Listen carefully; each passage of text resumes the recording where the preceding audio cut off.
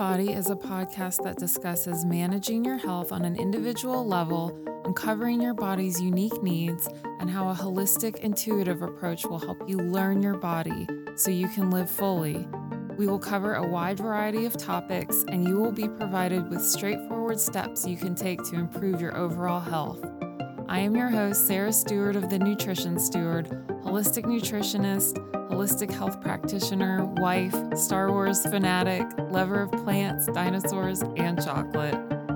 This podcast is informational and should not replace medical intervention nor the advice of a professional. Let's get into today's episode. Hey friend, thank you for being here with me today.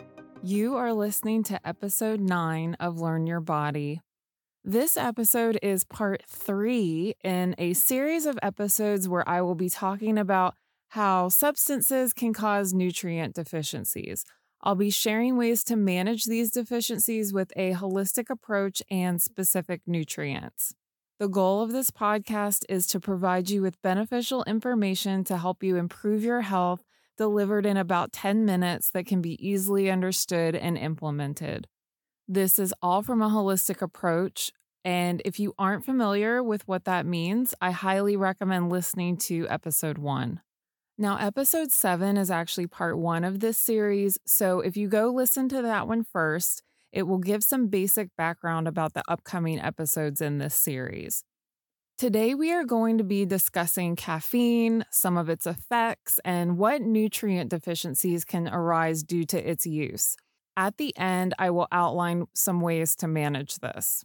Okay, so there was so much information about caffeine I wanted to get out there and share with you.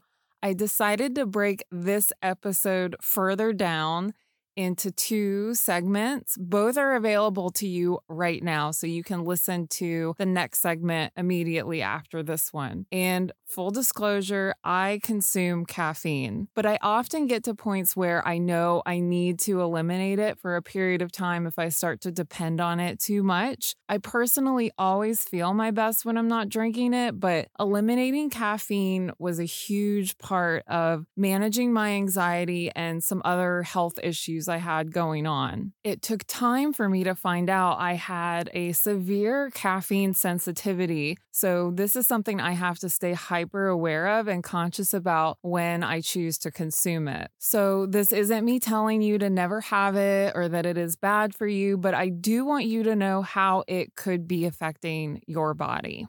All right, let's get started. What is caffeine?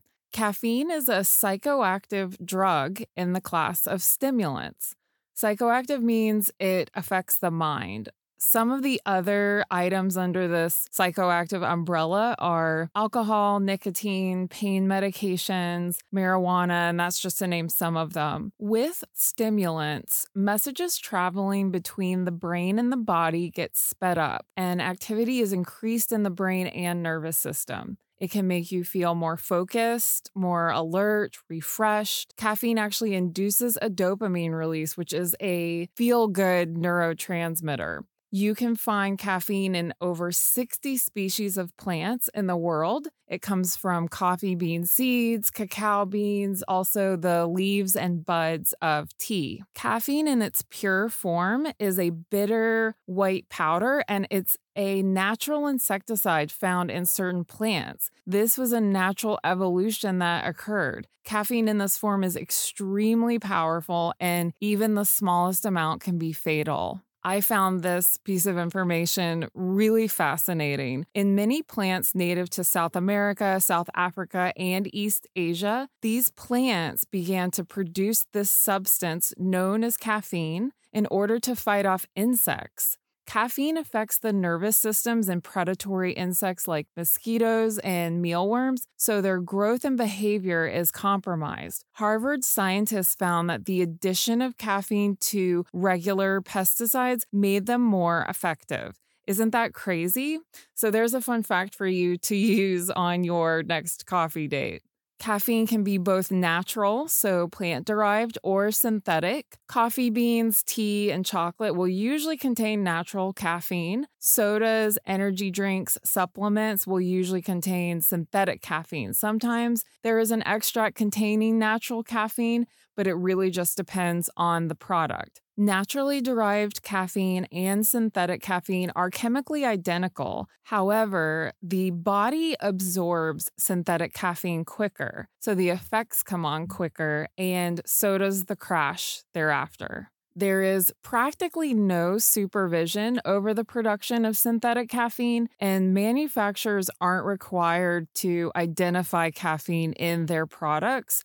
Synthetic caffeine has also been known to amplify the effect of over the counter medications. When it comes to sodas and energy drinks, caffeine is an added substance claimed to be there to improve the taste, but it's up for debate on if this is actually true. About 40 years ago, the FDA considered banning caffeine in soda, but the soft drink industry claimed that caffeine was an important ingredient and that it balanced out the taste. Synthetic caffeine is cheaper to create, of course, so many companies opt to use it over a natural plant-derived source. Synthetic caffeine also undergoes a process with many steps, including exposure to harsh chemicals.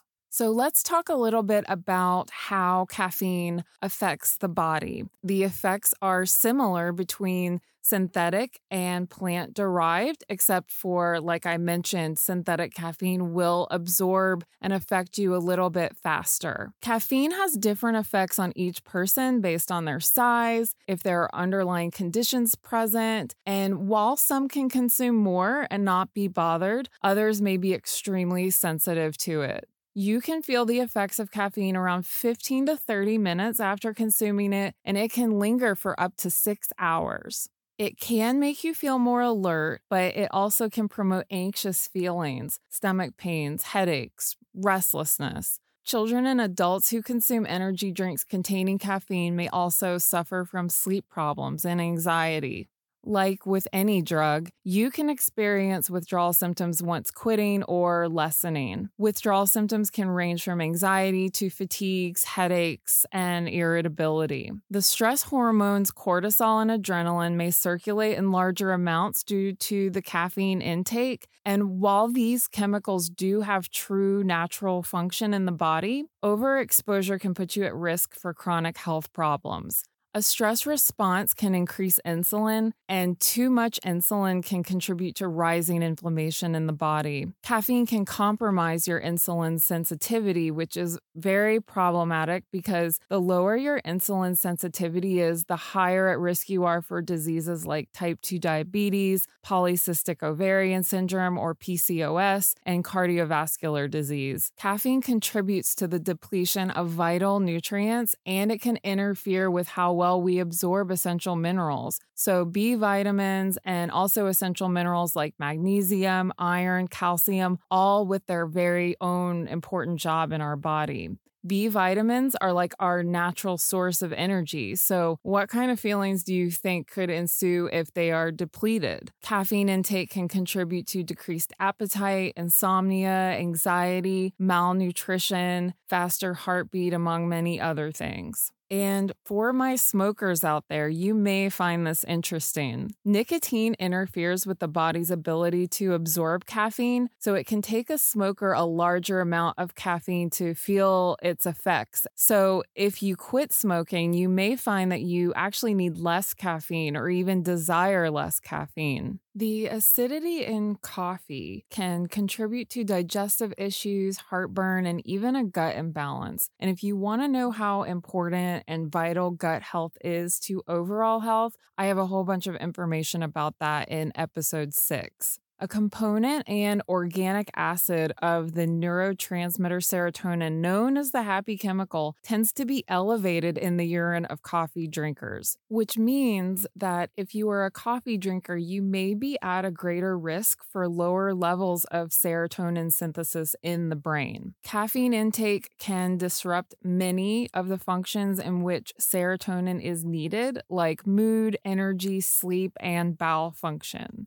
Caffeine can affect how medications are absorbed in the body, specifically levothyroxine and tricyclic antidepressants. This can make symptoms even worse because your medications are not working as well. Proper drug metabolism and detoxification in the liver may be hindered due to certain elements in caffeine. Caffeine use has also been implicated in fertility issues and menstruation complications and cyst-related disorders in women.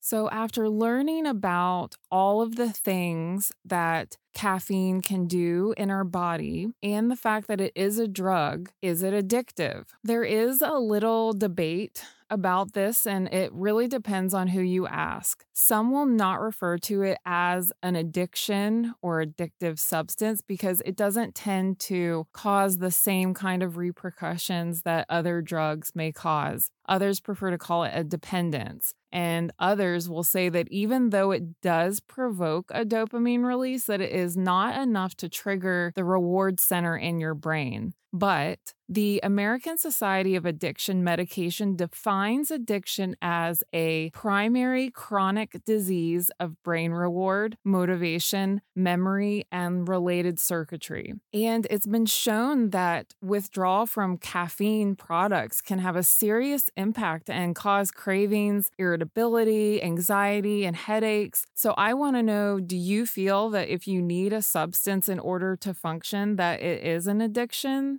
Is a substance that requires a withdrawal period a substance that you can become addicted to? I would love to hear your thoughts on this one. You can check out the second portion of this episode right now, and we will be talking about if you can overdose on caffeine, how much caffeine is in certain items, and how to manage your caffeine habit or come off of it if you feel that that would be best for your health. Thank you so much for sharing this time and space with me. I look forward to next time, and until then, please remember there is only one you matter, and you deserve individualized care. I'll talk to you soon. If you enjoyed this podcast, would you please rate it? It only takes a moment and increases the chances of this information making its way to others who may need it. This podcast was produced, edited, recorded, and brought to you by me, Sarah Stewart. Check out the show notes for resources and ways that we can connect.